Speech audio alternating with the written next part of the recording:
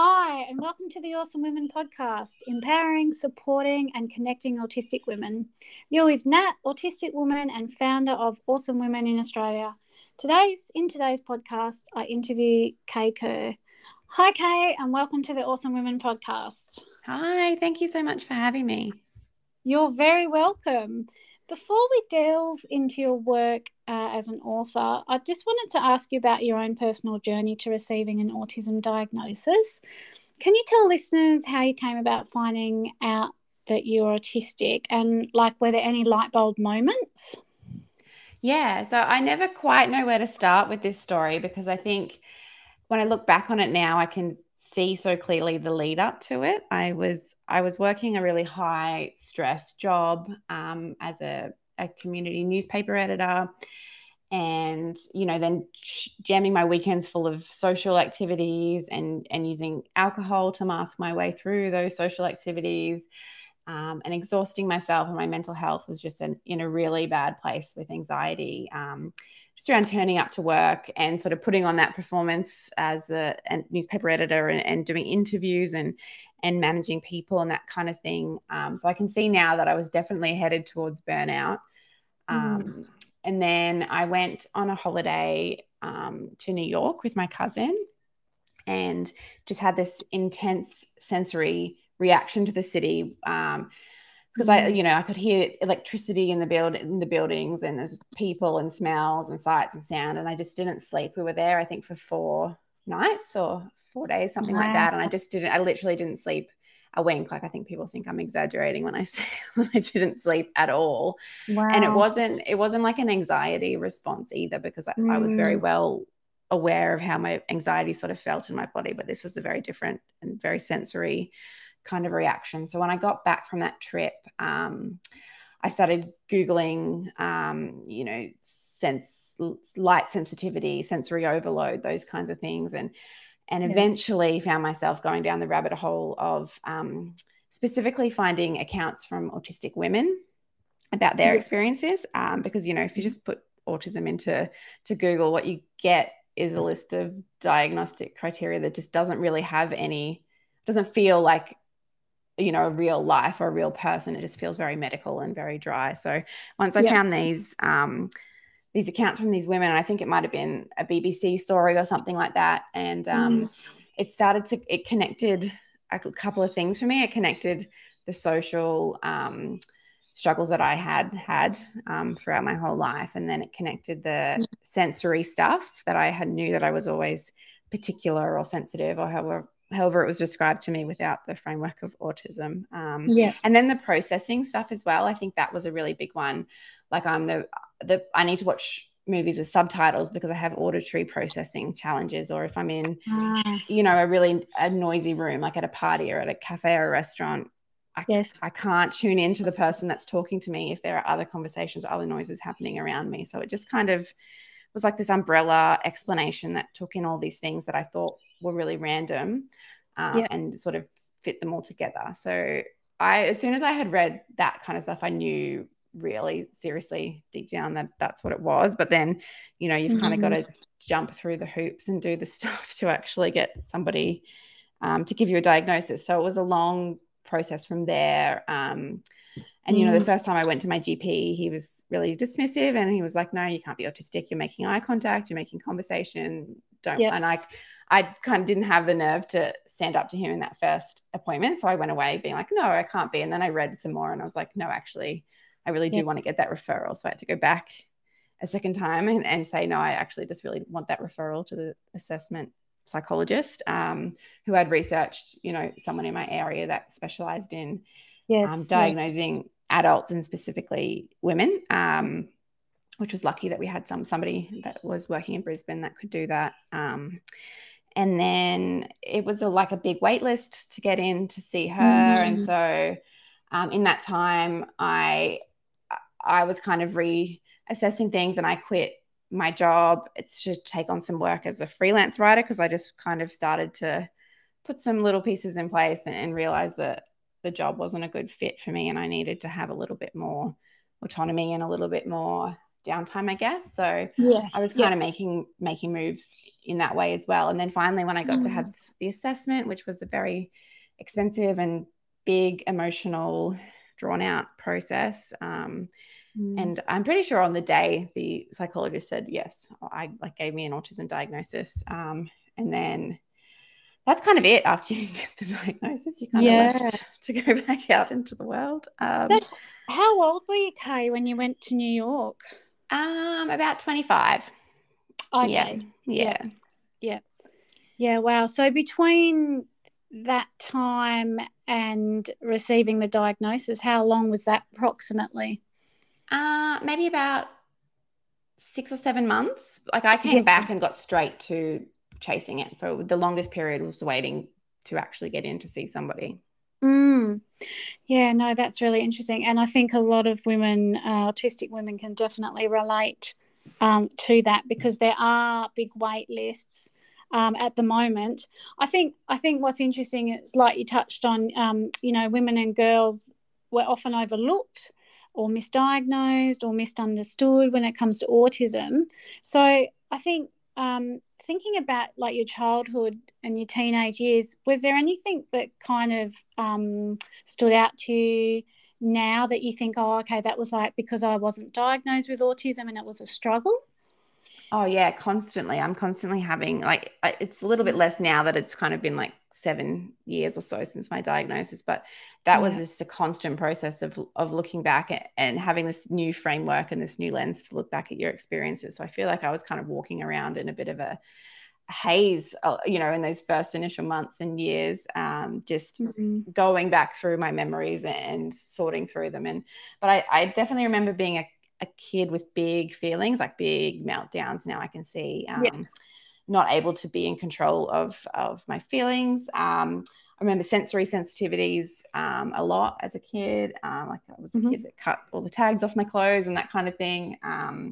Yeah. And I had a lot of social struggles, just Yeah. figuring out how to navigate friendships, and especially as I got into high school and friendship groups and those kinds of dynamics, I really struggled with. But I remember, like I vividly remember in primary school,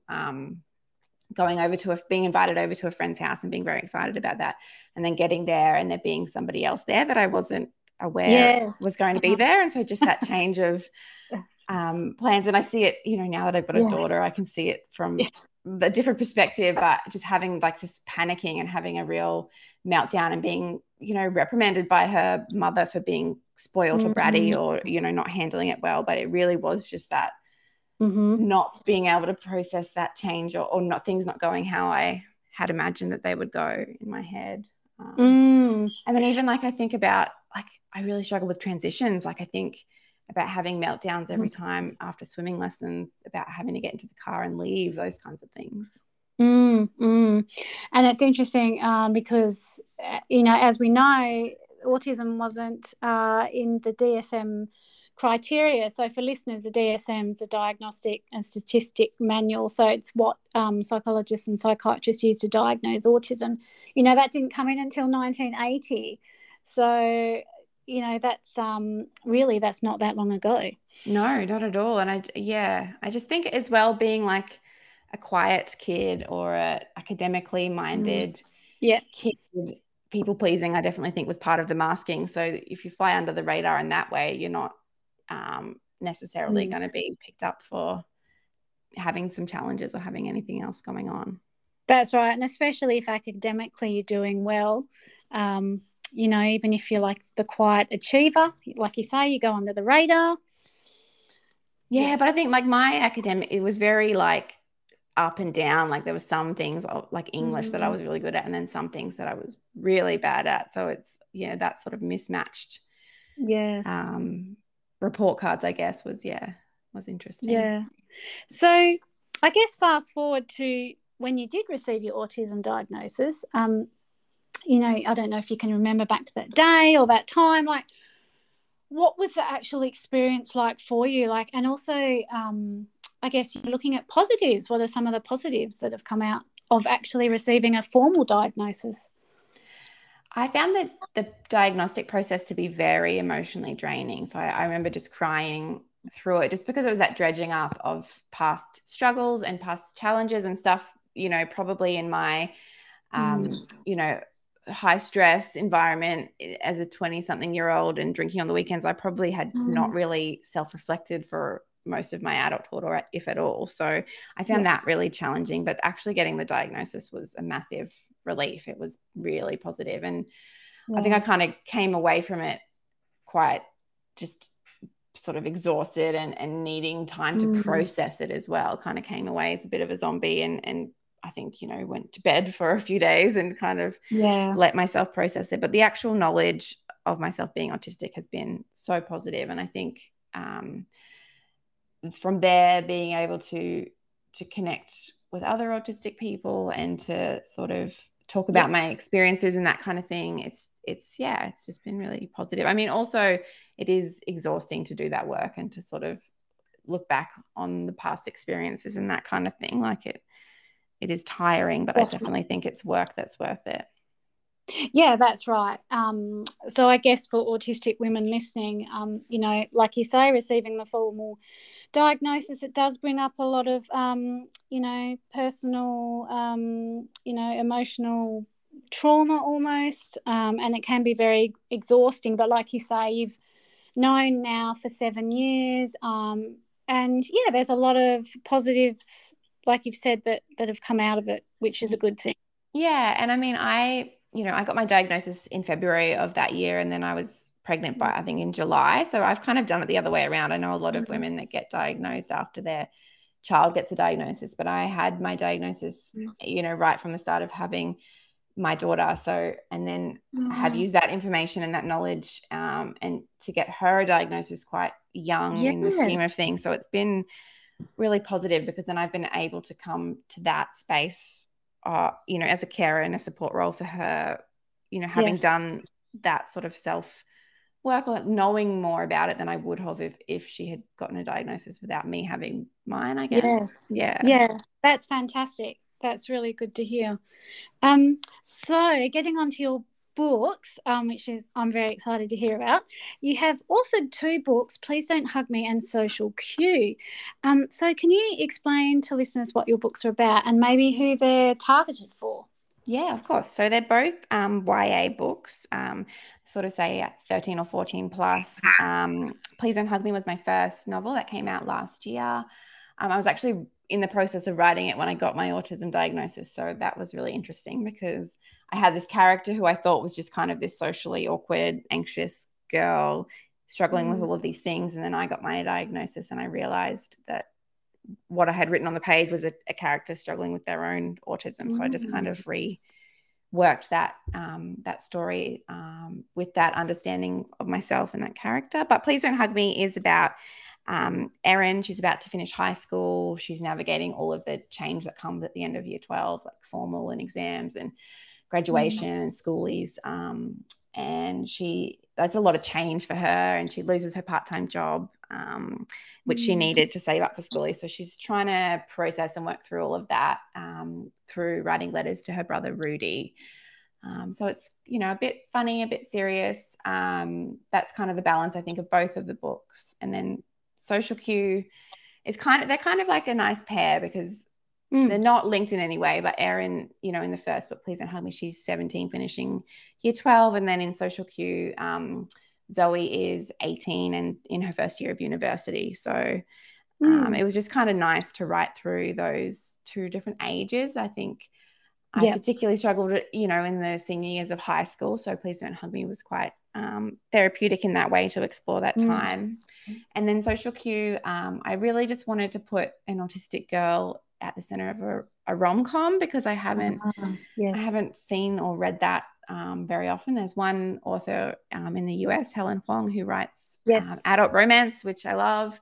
But there wasn't a lot around, and I really just wanted to write a joyous, sort of escapist, really fun story about an autistic girl trying to find love. And so with that book, Zoe, she's doing a internship at an online publication, and she's trying to find something to write about for her first piece. And she writes about how, not having had any romantic experience as a teenager in high school has made it feel like she's being thrown in the deep end joining dating apps.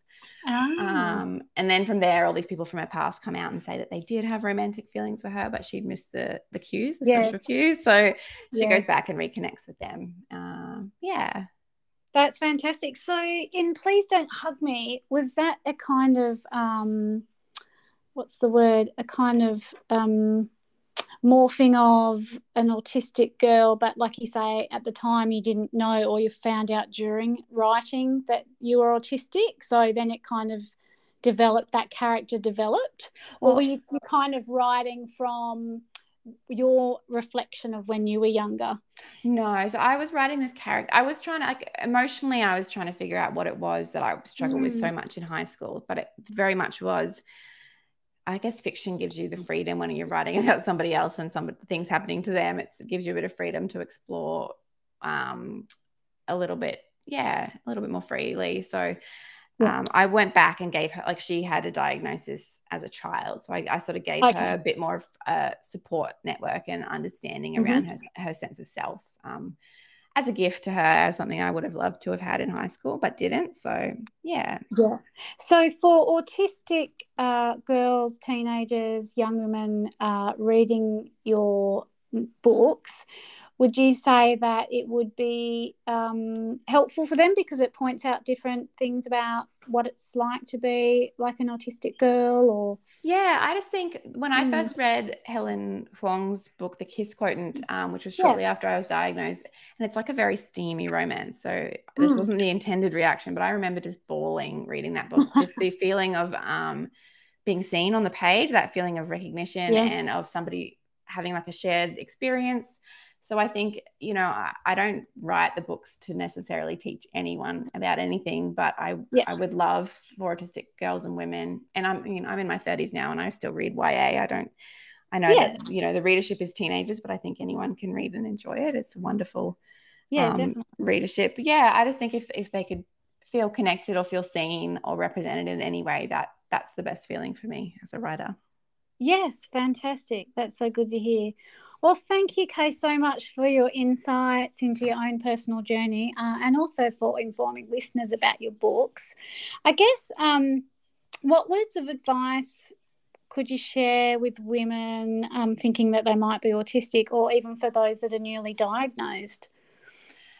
I would say to try and find connection with communities online, whether that is Mm. in groups on Facebook or through Twitter or other Yeah. social media platforms or websites or Mm. autism support groups, that kind of thing, because Yeah. having other neurodivergent or autistic women, people to talk to, has really been the most affirming thing for me. And I learned so much from those groups and those spaces as well about, you'll read something and you'll be like, oh, I didn't realize that was autism related, or I didn't realize I did Yeah. that because of that.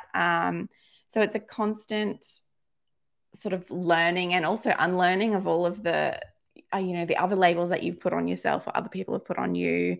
When you didn't Yes. have autism as a label, you had fussy or Mm. rude or blunt or dramatic or whatever, all the other Yes. labels that you end up with. You kind of have to Mm. unlearn all of that self-talk. I think I was That's right. saying to you before off air, I feel Yeah. like I'm still learning to prioritize rest and not to feel guilty about rest, but I think that's definitely something that I need to do, and all of us need to do, I guess, when we're autistic and need to give our brain downtime.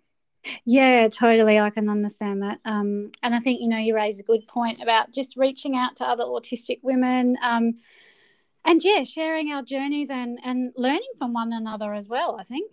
Yeah, it's amazing, and just like it's light and fun as well a lot of the time. Like I get Mm. such good laughs and such good friendships and that kind of thing, because there isn't really a lot of support Mm. out there on a sort of higher level. Like Yeah. there aren't all of a sudden a huge amount of funding or anything that's Yeah. given to you with a diagnosis, so you have to Yeah. carve that out and seek it out yourself in order to get any, I guess, benefit from that, other than the self-knowledge, which obviously is massive and the biggest Yeah. part of Yeah. it.